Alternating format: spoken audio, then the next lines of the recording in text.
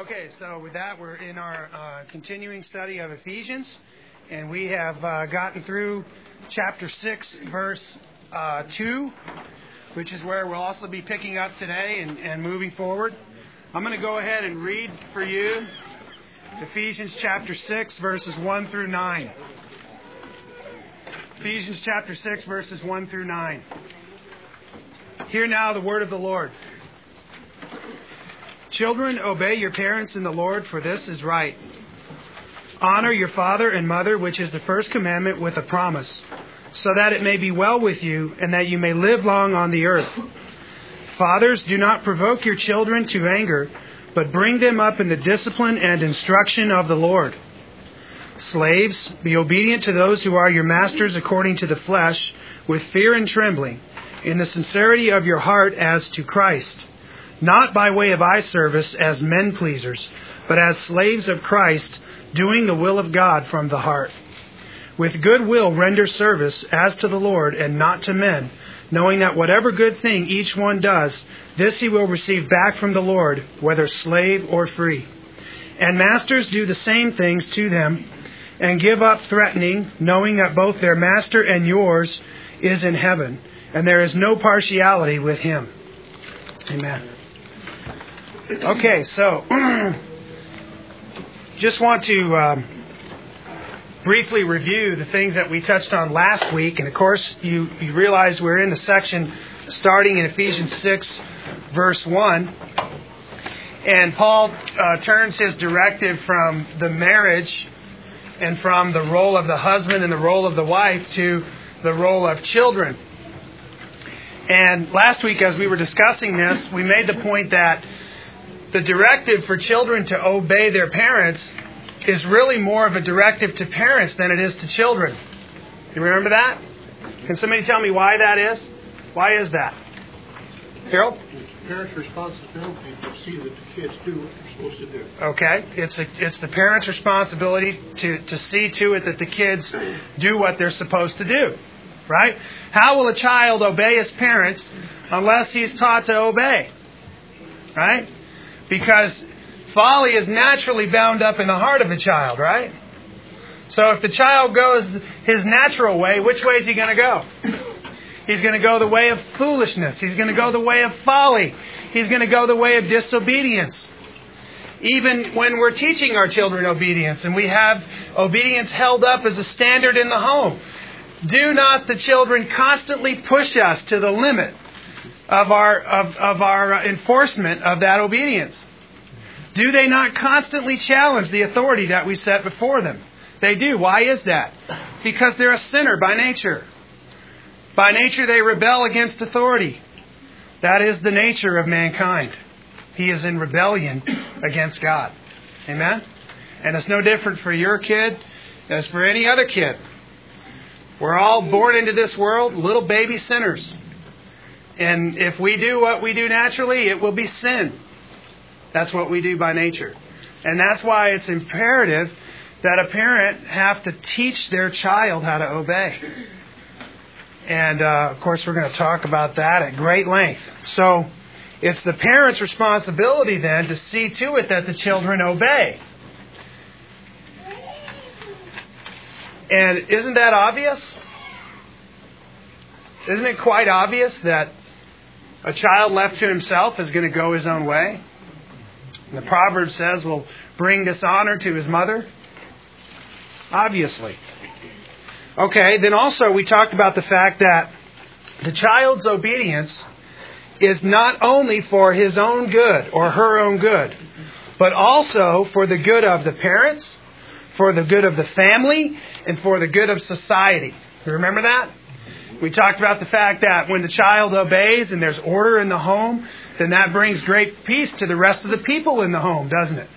And then when a child learns obedience and submission to authority, he can then also become a well-ordered citizen in the culture, in the society.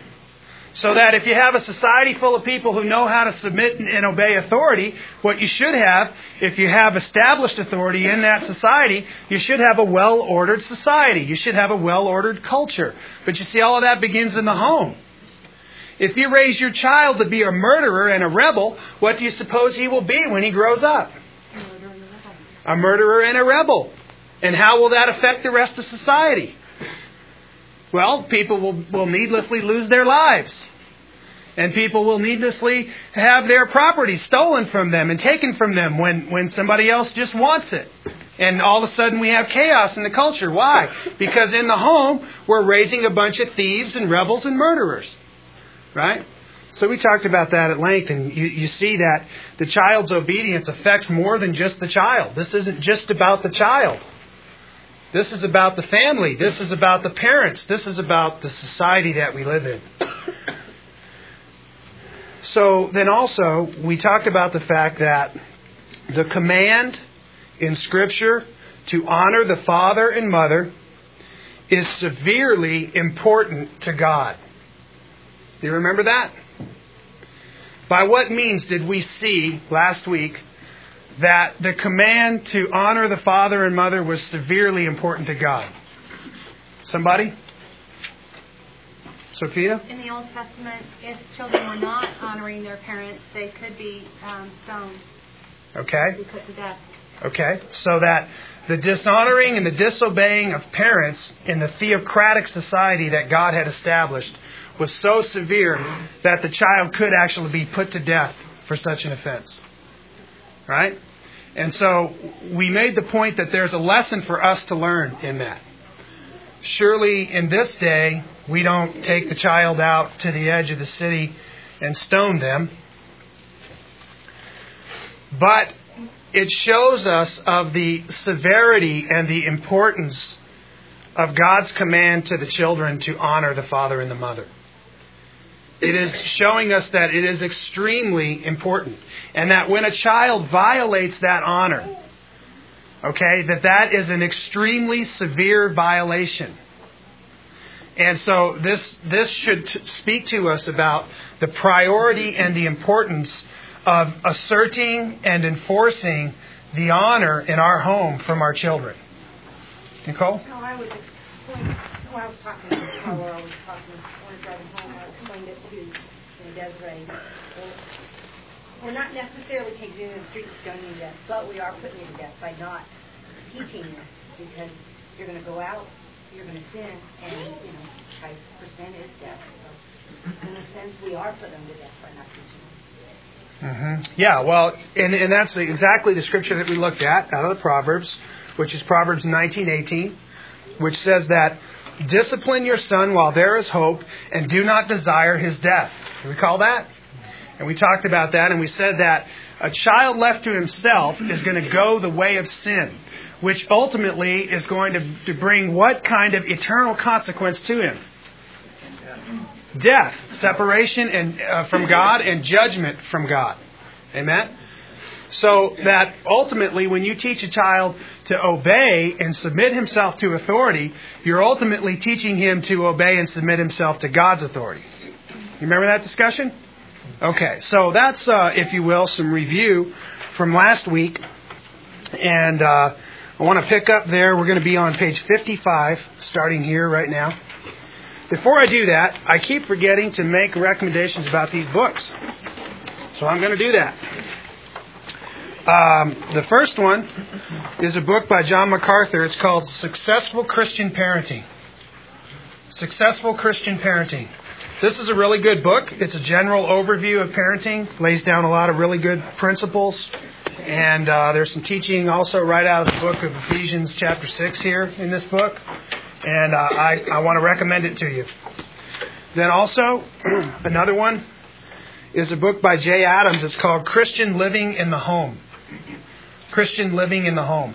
This is a fabulous book. Every parent should read this book. I don't know what else to say, but you need to be equipped. And there's a lot to learn, and God has faithful teachers in the church who are teaching us if we're listening. Here's one of them, Jay Adams. Christian Living in the Home. Then here's another one written by Lou Priolo, and it's called Teach Them Diligently, and it's got a subtitle, How to Use the Scriptures in Child Training. Okay? How to use the Scriptures in child training. And if you will, this is a biblical exegesis of several different biblical texts talking about our duty as parents to teach our children the commandments of God. And this is a fabulous book. Every Christian parent ought to read this book. Teach them diligently. Lou Priolo. This is also the same guy that wrote the book, The Complete Husband. Okay? The Complete Husband. All right? Then here's another one by J.C. Ryle. Sophia brought this in this morning. The Duties of Parents. Okay? I don't know if you've ever read J.C. Ryle, but he's really, really good. Right to the point, very direct, very wise pastor who has lots of little booklets like this. He doesn't need much space to make some real profound points. If somebody would like a copy of this, Gene No, who's back on the back row there, also brought an extra one whom he is willing to disperse to a young parent in need of wisdom. So, and if you want to get some more, just holler and we'll make sure we get one in your hands. Okay? J.C. Ryle, The Duties of Parents. Okay? This is written in the 1800s, by the way. Okay. Been meaning to do that for 3 weeks. Keep forgetting. Okay, so then, picking up there on page 55, and we're looking at Ephesians chapter 6, verse 2, which says, "Honor your father and your mother, which is the first commandment with a promise." And I want to ask this question. By what means, if a child naturally goes the way of death, if a child is by nature an object of God's wrath, and the commandment then to the child is to honor the father and the mother, and we've said that then the directive really is to the parents. Because unless the parents teach the child to honor their father and mother, the child will not learn that, right? And so we said that really these commandments, children obey your parents and honor your father and mother, are really directives to parents more than they are to children, even though they are spoken directly to children. So they are a directive both to the parent and to the child. Okay? So having said those things, then consider this. By what means do we cause and teach them to honor us? We as Christian parents, by what means do we cause and teach our children to honor us? Okay? And so I have three points here. The first would be by means of gracious love and care for them. Now, how are we going to endear the honor of our children? Here's one way. We're going to love them very graciously. Why? Because they're our kids. Because they're the fruit of our loins. Right? They're the blessing from God which He has given to us and entrusted to us. Right? And so we're going to very graciously love them. Which means what? What does it mean? Gracious. Somebody tell me, what does gracious mean? Undeserving. Okay, undeserving, unmerited. The child gets our love not because they've earned it. They get our love because we're loving. Amen? So, it's a gracious love. It's a love that is given in spite of its worthiness. Amen? Very much like the love and the grace of God. That's exactly. It's just a picture of God towards us. Okay. His love is unmerited, and that's the way. God's love is a gracious love, is it not? Why? Because we don't deserve it. On the contrary, we deserve what? Wrath. Amen? Same it is with parents and children. How do we endear the honor of our children? We graciously love them. And we graciously care for them and meet all of their needs. Amen? A parent's kind and patient love affords a child reverence and honor for the parent. Amen? Romans 2, 4 and 5 speaks about God in this way. It says, "Or do you think lightly of the riches of His kindness and forbearance and patience, not knowing that the kindness of God leads you to repentance?" Do you suppose if it's the kindness of God that leads us to repentance, that it might be the kindness of a parent that leads a child to repentance? Do you see then how as a parent we can mimic God? We can be an imitator of God as Ephesians 5:1 called us to? And how that will be a ready instrument in bringing our children to honor us? You with me? Kindness, forbearance, patience. God is kind to us. He's forbearing with us. He's patient with us. And that leads us to repentance. Amen? This is a gracious love from God. And this is how we need to parent our children, with a gracious love. Amen? And with gracious care. Think how when we sin against God, God yet gives us another breath. God yet feeds us another day. That's forbearance. That's grace. That's an example of godly love to us as parents. Amen? How about Proverbs 31:26? Here's the Proverbs 31 woman. And what does she do? She opens her mouth in wisdom, and the teaching of kindness is on her tongue. Amen? The Proverbs 31 woman, that virtuous, wise woman, what is she like? The teaching of kindness is on her tongue. Moms, here's how you speak to your children. With kindness. Not only just speaking kindly, but teaching them to be kind. Amen? The virtuous woman, the teaching of kindness is on her tongue. Okay then, by what means shall we cause them to honor us and teach them to honor us? By means of instruction and training. How will we endear the honor of our children? We will instruct them that they are to honor us. We will train them that they are to honor us. We will cause them to work at it. We will continually bring it before them. We will teach them. We will instruct them. Children must be trained to honor authority. Right? Because naturally they do what? They rebel. Amen? They will not learn unless they are continually encouraged by teaching and correction. And so the Scripture says, 2 Timothy 3:16, all Scripture is inspired by God and is profitable for what? For teaching, for reproof, for correction, and for training in righteousness. How are we going to instruct the children to honor us? With Scripture. With Scripture. Amen? We're going to call the highest authority in heaven and in earth to account. That they must give account to God for their honor to their parents. Why? Because the commandment originated with Him. It is the fifth.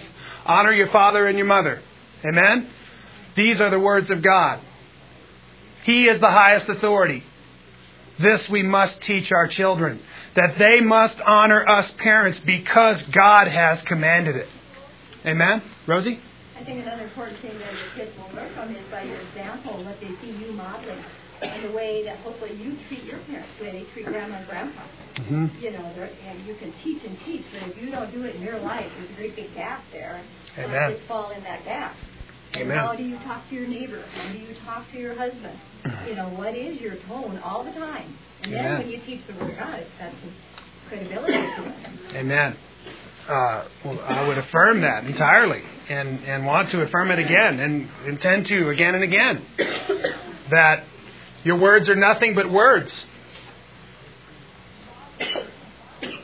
If there's no substance of life behind them. Amen? What will you teach a child if you tell them to speak kindly, but you constantly speak harshly? I'll tell you what you'll teach a child. Anger. You will implant anger in their heart in that manner. And that's why the Scripture says, fathers, don't provoke your children to anger. They'd be utterly frustrated. You command them to do something you're not willing to do. You put anger in their hearts that way. How will we cause and teach our children to honor us? By means of reproof and correction, by discipline. By discipline. How will we cause the children to honor us? We will discipline them. We will discipline them. We will reprove them. We will correct them. That's how. So I want to make sure in this context what we mean by discipline. And so I wrote it on the board here. And you can look this up in the American Dictionary. This is similar to what you'll find in one of the definitions. Of course, you understand, you look up the definition of a word, it may have 2 or 3 or 4 different kinds of definitions. But in this context of reproving and disciplining a child to honor us, this is what we mean. Discipline is control obtained by enforcing compliance or order. Control obtained by enforcing compliance. Okay?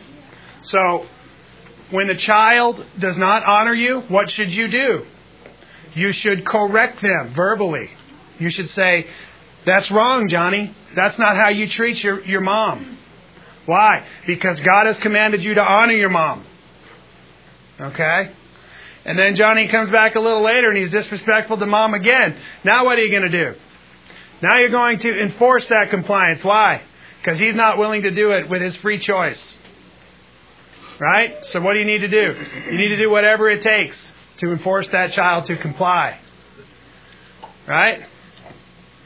So you may find a nice, easy means to make that happen, which is not so unpleasant. And it may work with some kids. Right? And with some kids, you may find it to be a very unpleasant and very difficult thing to cause them to comply. Okay? But you must enforce honor in your home. Because your children are going to constantly challenge it. Amen? Harold? When do you start this? Well, I think Scott said it best last week. You want to repeat that, Scott? They're born with lying and sin in their hearts. So you start very, very early. As soon as they start to rebel, you start to reprove. Mm-hmm. As soon as they start to rebel, you start to reprove. So, that may be when a child is very, very young. Under a year old. Right? Somehow you need to begin to teach the child the concept, the principle of submitting to authority. And so as young as they begin to challenge that, that's when you need to correct them. And according to their age and their ability to understand and their wisdom, you need to bring that compliance. Amen? You need to be wise about it. And we're going to talk some more about that at great length here in a few minutes. So, are you going to ask another comment? Yeah. The way I look at it, the day they come into this world, then that's when the instructions start. No matter how minor they are, how you take care of them. Just for an example, when a child has been loved and fed, and they're not sick or not pin stuck in them, and they've just been taken care of and put to bed for their nap, they go in and cry, and mothers want to go pick them up, and there's nothing wrong with them. I think you should close the door and let them have at it, and it will take care of itself right away. You don't make that profitable for them. Pardon me? You don't make their crying profitable for them. Exactly. So that's my point exactly. Right. Well, I'll leave the details up to you guys. And I'm not going to dig myself in that hole. Although other Bible teachers are willing to do that, what I'm getting at is the principle of the matter. Right? Go ahead. What I'm saying is that I see a lot of parents wait until the kids are 2 or 3 years old, maybe 5, before they try to start this process. And you've already lost the battle, a big share of it. I would agree with that entirely, Harold. And I want to say, when I hear Scott saying you need to start early, and I just mentioned that as soon as the child begins to rebel against authority, he needs to be corrected, period. So whenever he begins to manifest that, whether you think that's 5 months old and he's screaming and crying just because he wants to be cuddled or whatever, some parents may perceive that need as just a need to be cared for and nurtured and so on and so forth. But like I said, I'm going to leave the details to you. But when it's obvious that the child is rebelling against the authority, when it's obvious that the child is transgressing that which he understands clearly he should not be doing, that's when he needs to be corrected. And so that is very early. I don't know how early that is in your house, but in my house that was definitely before they were 1 year old. Right? And then again, like I said, you need to be careful. You need to be wise how you do that. Right? You don't want to be harsh with a little tiny baby. Right? You want to be wise in the way that you implement that. With what? With gracious love. With gracious care. Right? In wisdom, you want to accomplish these things. So, I don't want you to hear me say something I'm not saying. But, the basic idea, when a child knows what's right and doesn't do it, he needs to be corrected. He needs to be reproved. She needs to be corrected. She needs to be reproved. Okay? And she may need to be disciplined. She may need you to enforce that compliance. All right? As a matter of fact, she will need you to enforce that compliance at some point. Right? And so that's something you have to do. You have to assert your authority. Remember when we were talking about Ephesians chapter 6, verse 1, we said that the idea that children are to obey their parents implies a whole lot of things, doesn't it? But the first thing it implies is that the parents are going to give directives and the children are going to have to obey them. Right? And so the parent has to assert those directives. The parent has to assert that authority. Okay? I think Christian parents fail a lot because they're either too lazy or unwilling for some reason to assert their authority. They need to assert that authority. And once they've made the decision to assert it, they've got to be willing to follow through and enforce it. Okay? So how are you going to teach your kids to honor you? You're going to assert your authority. You're going to graciously care for them and love them. You're going to constantly teach them to honor you by means of instruction. And when they don't honor you, you're going to reprove them and discipline them for it. Okay? Proverbs 15:31 puts it this way. He whose ear listens to the life-giving reproof will dwell among the wise. He who neglects discipline despises himself, but he who listens to reproof acquires understanding. Okay? How do you suppose your kid's going to learn to be a wise kid? How are they going to learn wisdom if you don't teach them to respond to correction? How about this? Your goal is not just to correct their behavior. How about this? Why don't you teach your child to love correction?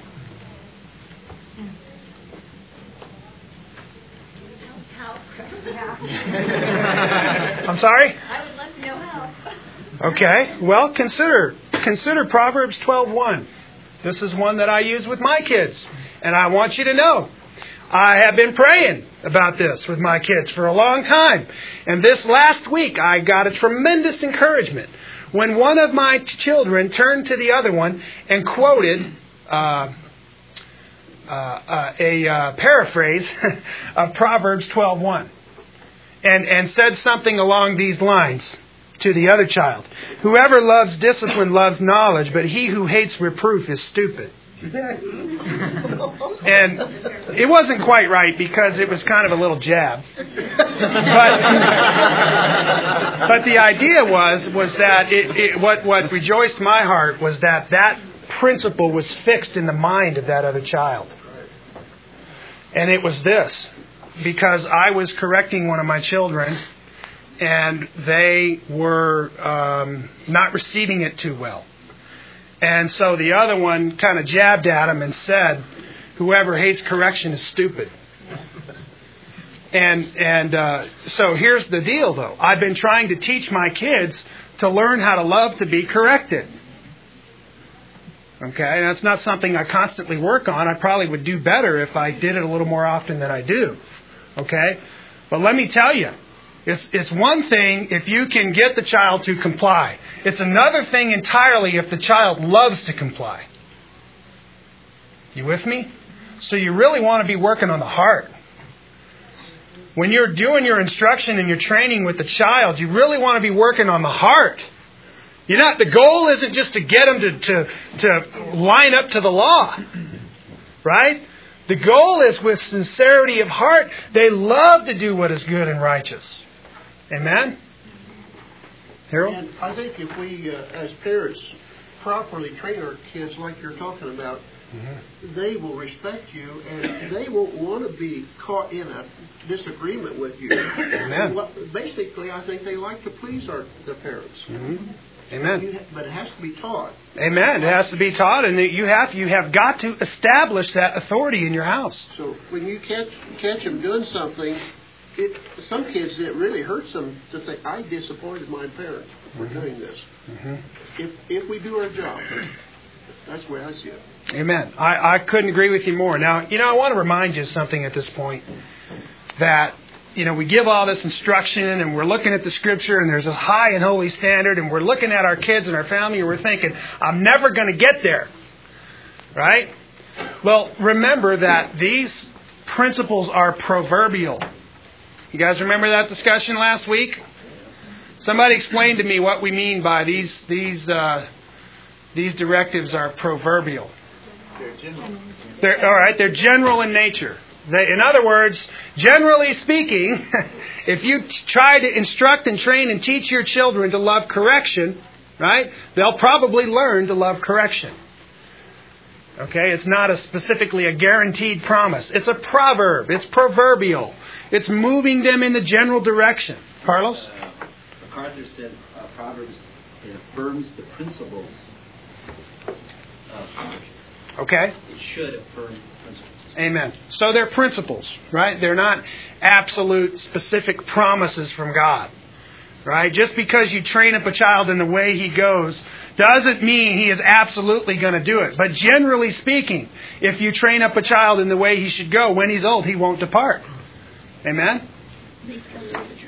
Right. And I want to tell you that I frequently hear Christians say this kind of thing, that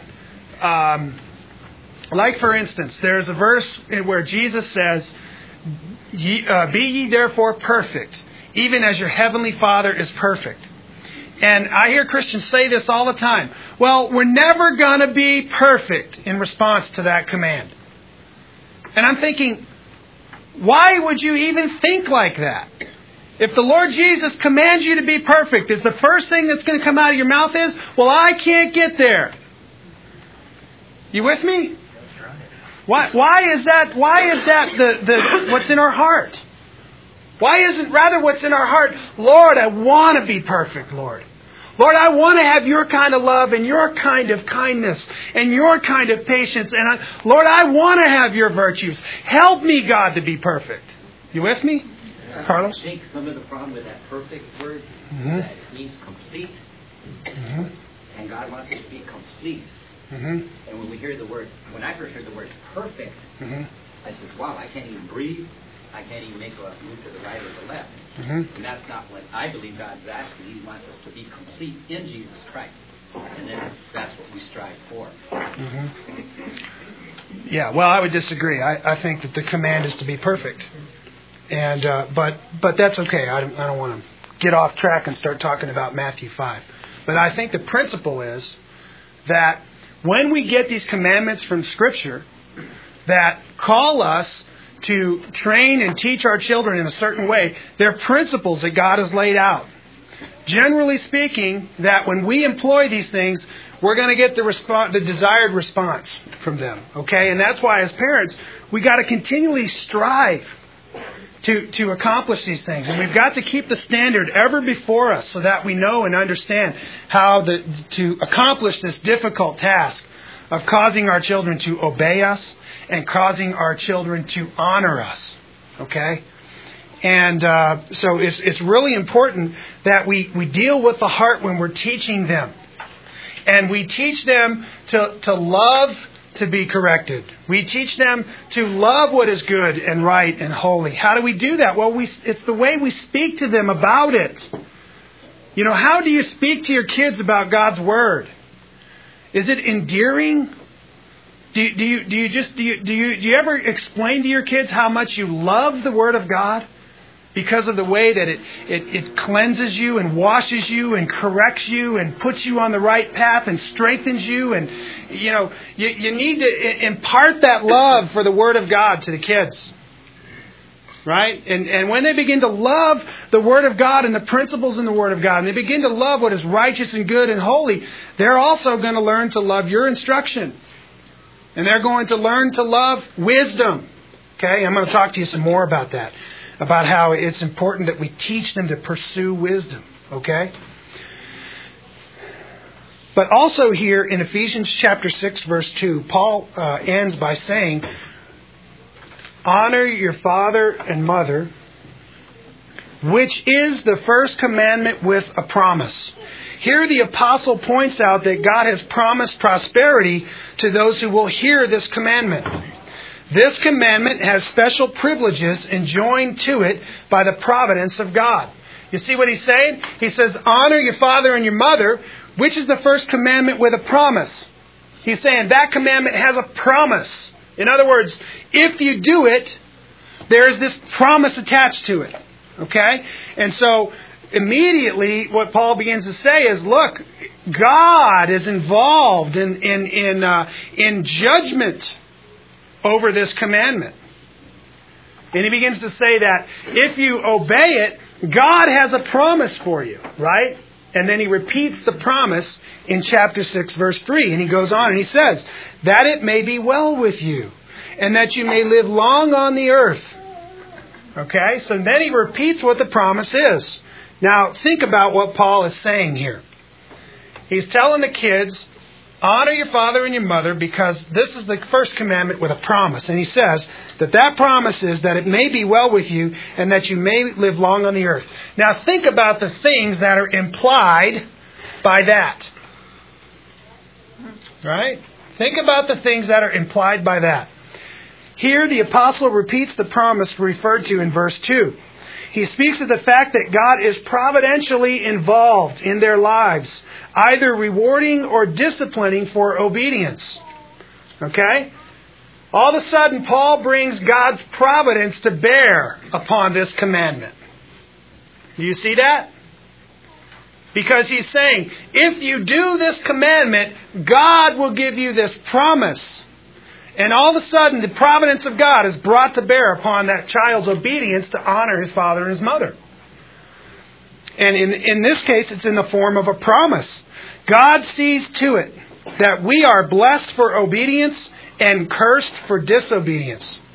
This is an imperative lesson for parents to teach their children. Okay? Did you hear that? God sees to it that we are blessed for obedience and cursed for disobedience. This is an imperative lesson for parents to teach their children. What lesson? The lesson of God's providence. It is imperative for us as parents to teach our kids that God is providential. That He's the one who's on the throne in heaven and He's ruling over the affairs of men. And He is the one who is the avenger of sin, and He is the one who is the rewarder of those who do good. Okay? And those who seek Him, He rewards them. He is providential.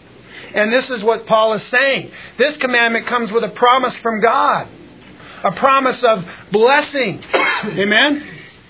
And so it's imperative that we as parents see in this our responsibility to teach those kids that God is actively involved in either blessing them or disciplining them based on how they obey. Because after all, isn't that the truth? Isn't God going to see to it that they're blessed if they honor His commandments? Yes? Isn't God going to see to it that they're miserable and struggling and poor and blind and naked if they spurn His commandments? Isn't God going to see to it? You better believe He is. You better believe He is. Proverbs 12:2 and 3 says, "A good man will obtain favor from the Lord, but he will condemn a man who devises evil. A man will not be established by wickedness, but the root of the righteous will not be moved. You see that? You see that right in the Scriptures? What does it say? A wicked man God will condemn, but a righteous man will obtain favor from the Lord. Amen? That's a general principle that your kids need to know. And they're only going to learn it if you explain it to them from the Scriptures again and again and again and again and again. Amen? They're not going to learn it by osmosis. And they're not going to learn it once a week in Sunday school. Okay? They have to learn that as they see that thing lived out in your home. And as you as a parent sit and instruct them and show them how that's true. Okay? And explain to them, maybe you're under discipline from God. And it's become apparent to you. Right? Perfect opportunity to teach your kids. Guys, we made some mistakes here. And it's rather obvious that we're under the heavy hand of the Lord. And so God has called me to repentance in this way. Right? You with me? You explain to them in the milieu of life how these things are coming to pass. What things? The providence of God in your life, in your family, in your home, at your job, in your country, with tsunamis. Right? Listen, the plates shifted under Sumatra and the wave came. Who shifted the plates? God. God shifted the plates. How do you know that? Because in His hand is the life and breath of every creature. And God is the one who has numbered men's days. God is the one who is in control of life. Devil never takes a single life. It is the Lord who gives and the Lord who takes away. Amen? Amen. And so, the kids are sitting around the TV and they're watching the destruction after the hurricane. What lesson do you teach?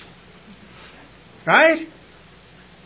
How about, repent ye therefore, or ye will all likewise perish. When you see the mighty hand of God come and judge a people, judge a nation, what should you do? Fear. Fear. And do what? Find a refuge under the blood of the Lamb. Amen? Little blood on the doorpost. Why? To keep the angel of death away. Amen? You with me? You got to teach them. They're not going to learn by osmosis. Okay? You got to teach them. We'll talk about that some more. How about Proverbs 13:18?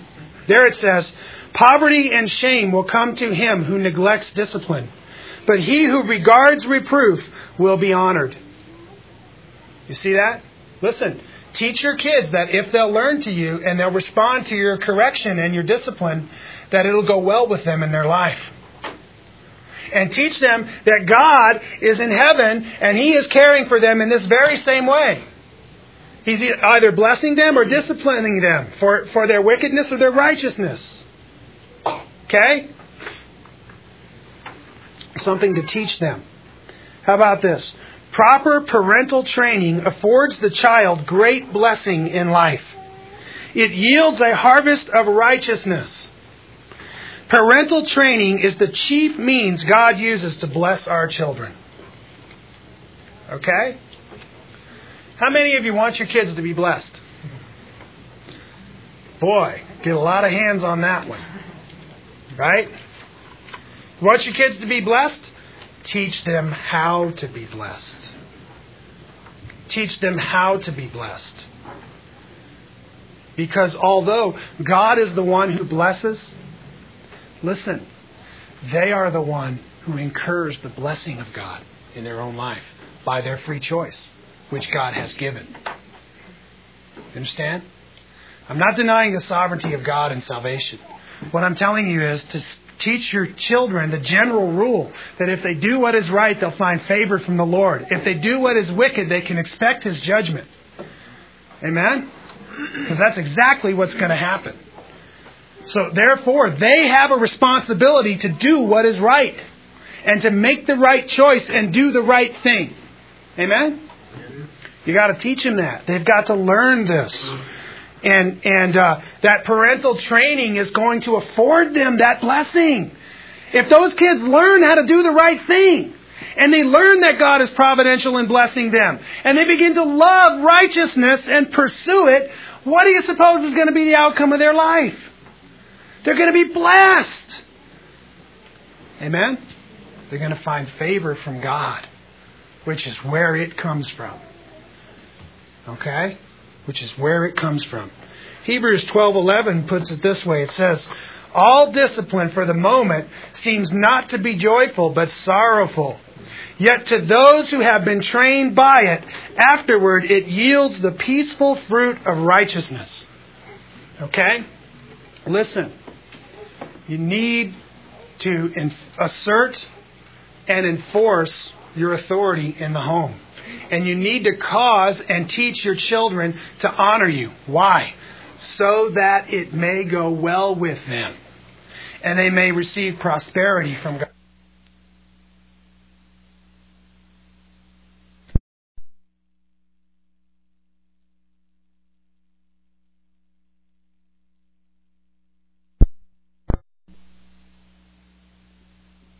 They'll be blessed. They will. That's the means by which it happens. It's the chief means that God uses to bless our kids.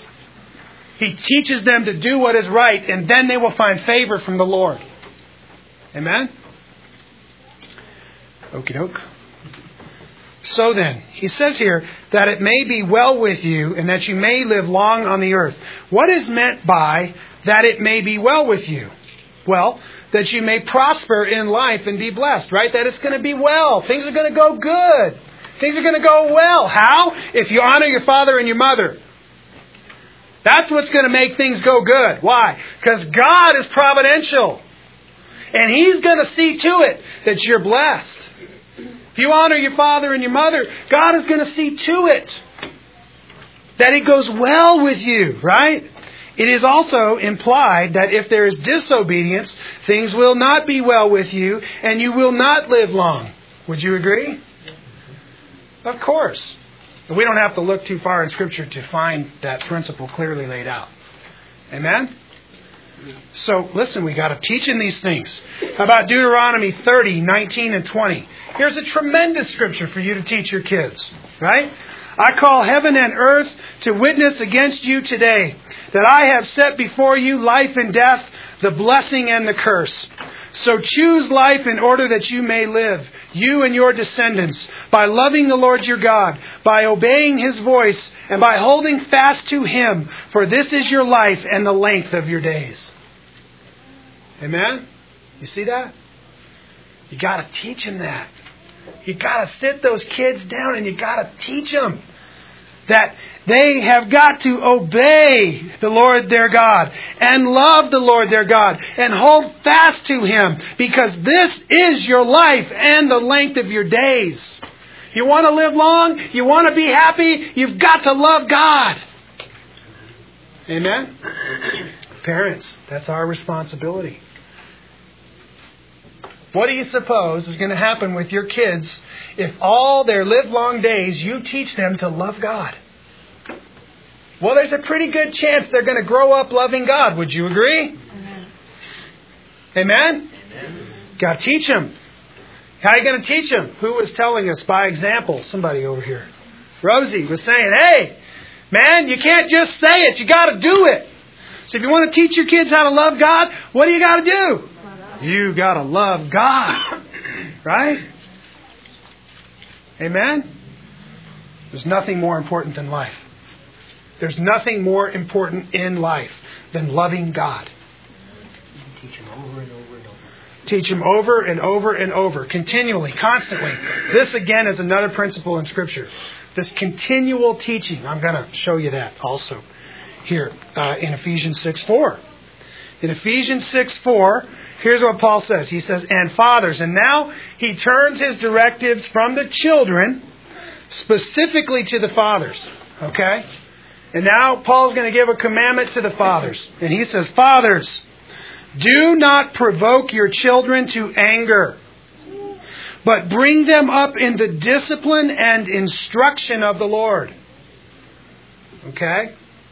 Now, remember this, okay? This is one of those places in Scripture where you cannot fully understand what's being said right here unless you understand what it's referring to in the Scripture.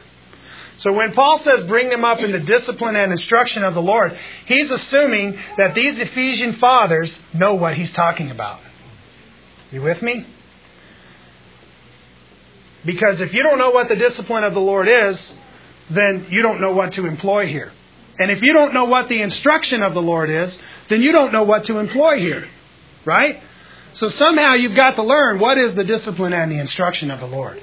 Amen? And I want to point you to that. But first, look what Paul says. He says, Fathers, do not provoke your children to anger. Here the apostle turns his attention to the fathers. Now his directives give the fathers instruction in parenting, dealing with their relationship with their children. Further, and I want you to hear what I'm saying here. This, even like that directive to the children, was as much a directive to the parent. Hear what I'm telling you. This directive to the fathers is as much a directive to the mothers. Okay? I want to show you that. Where do you come up with that, Shaan? Well, how about common sense? Anybody know what common sense is? There's still some common sense in the world.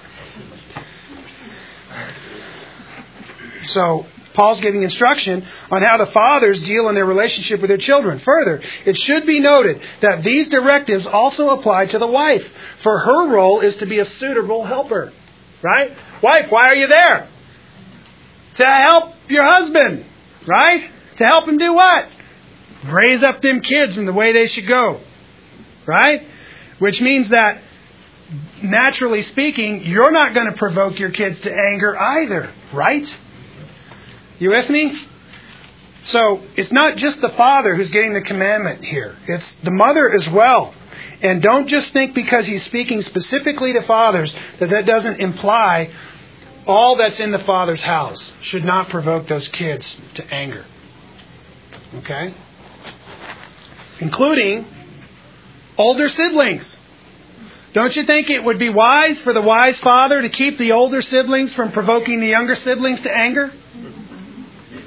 Yeah? Right, so you get what I'm saying? There's a lot that's implied in these verses, and we need to stop and meditate on what God is saying and draw out from them how these things apply to our life. Okay? Charlotte? Well, all of these things seem very common sense, but what I have a problem with is, after the millionth time that you've done it, and it says, try to be kind and don't provoke them to anger, and your own frustration gets to the point where your mind is not any more on Scripture than the man on the moon. It's just on getting that child to obey. And it's very difficult, from my perspective, to be kind and to not be angry.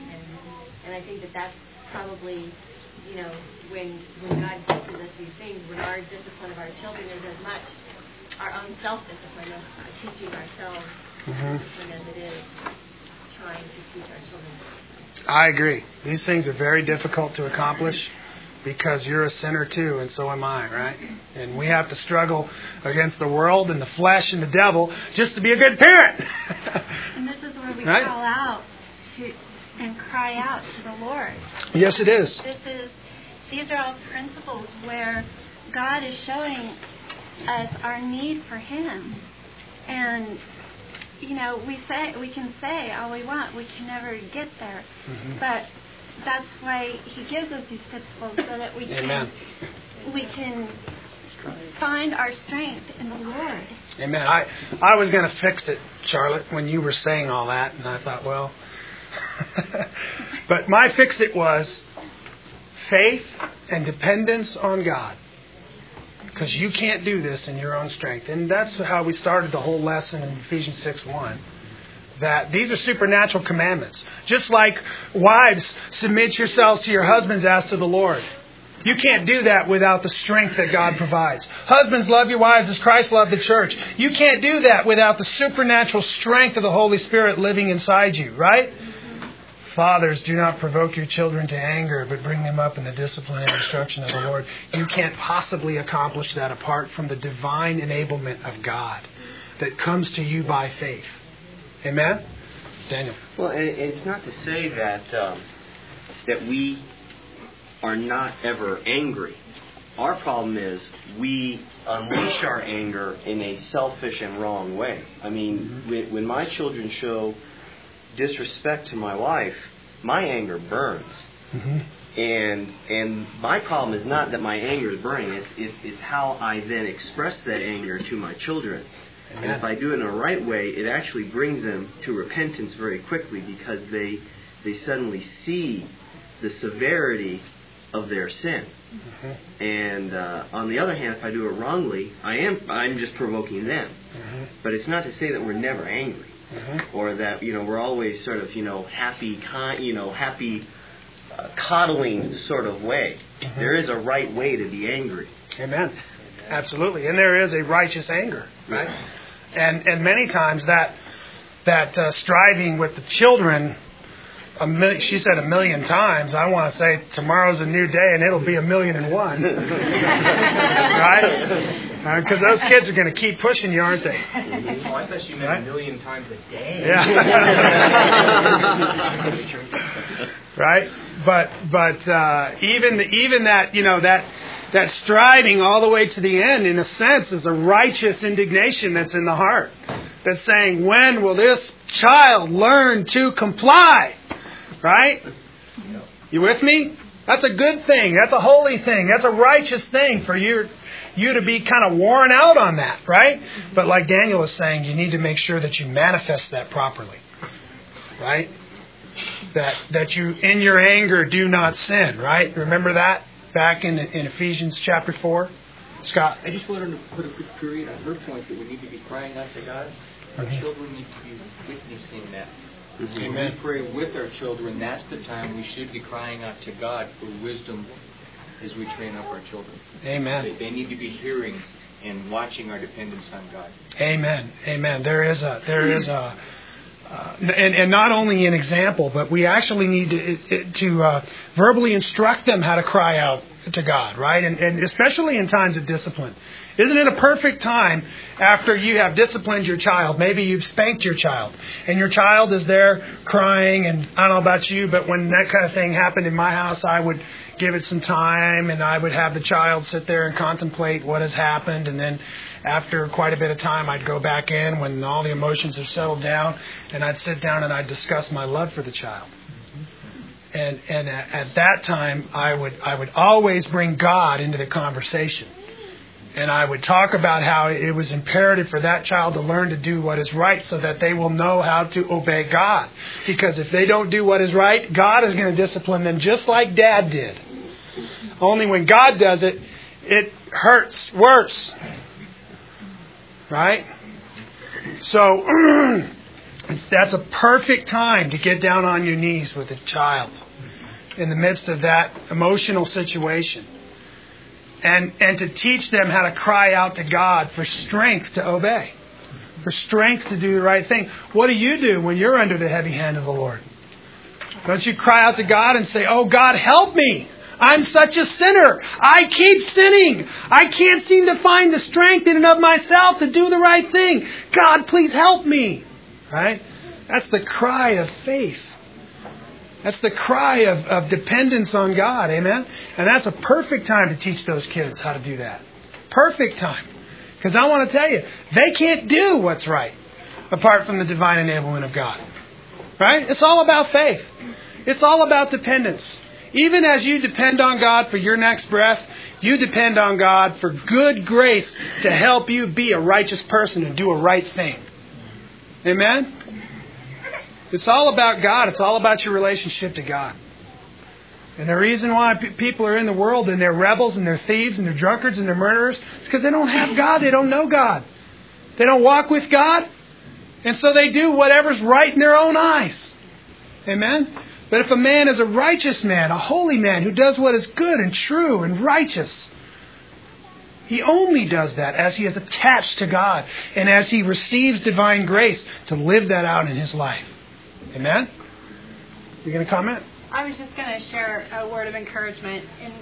In our home, we kind of go through waves of difficult times, and we had recently gone through a wave with one of our children.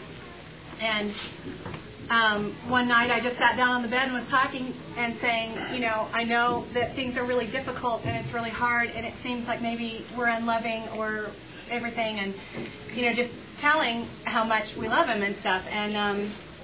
And it was to Harry and I very, very much a Holy Spirit moment, because he then said, he goes, I know, you're doing all of this to conform me into the image of Christ.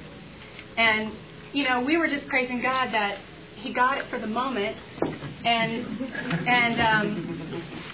that gives us hope that he's going to get it in the long run, that this is why we're doing all of this. And to give you guys hope that, these things don't happen all the time in our home or anything like that, but if we continue in diligence, we step out in faith, and as they get older, you're going to have that moment. At some point, they're going to know this, and they're going to love the discipline. They're going to know that all of this is for good.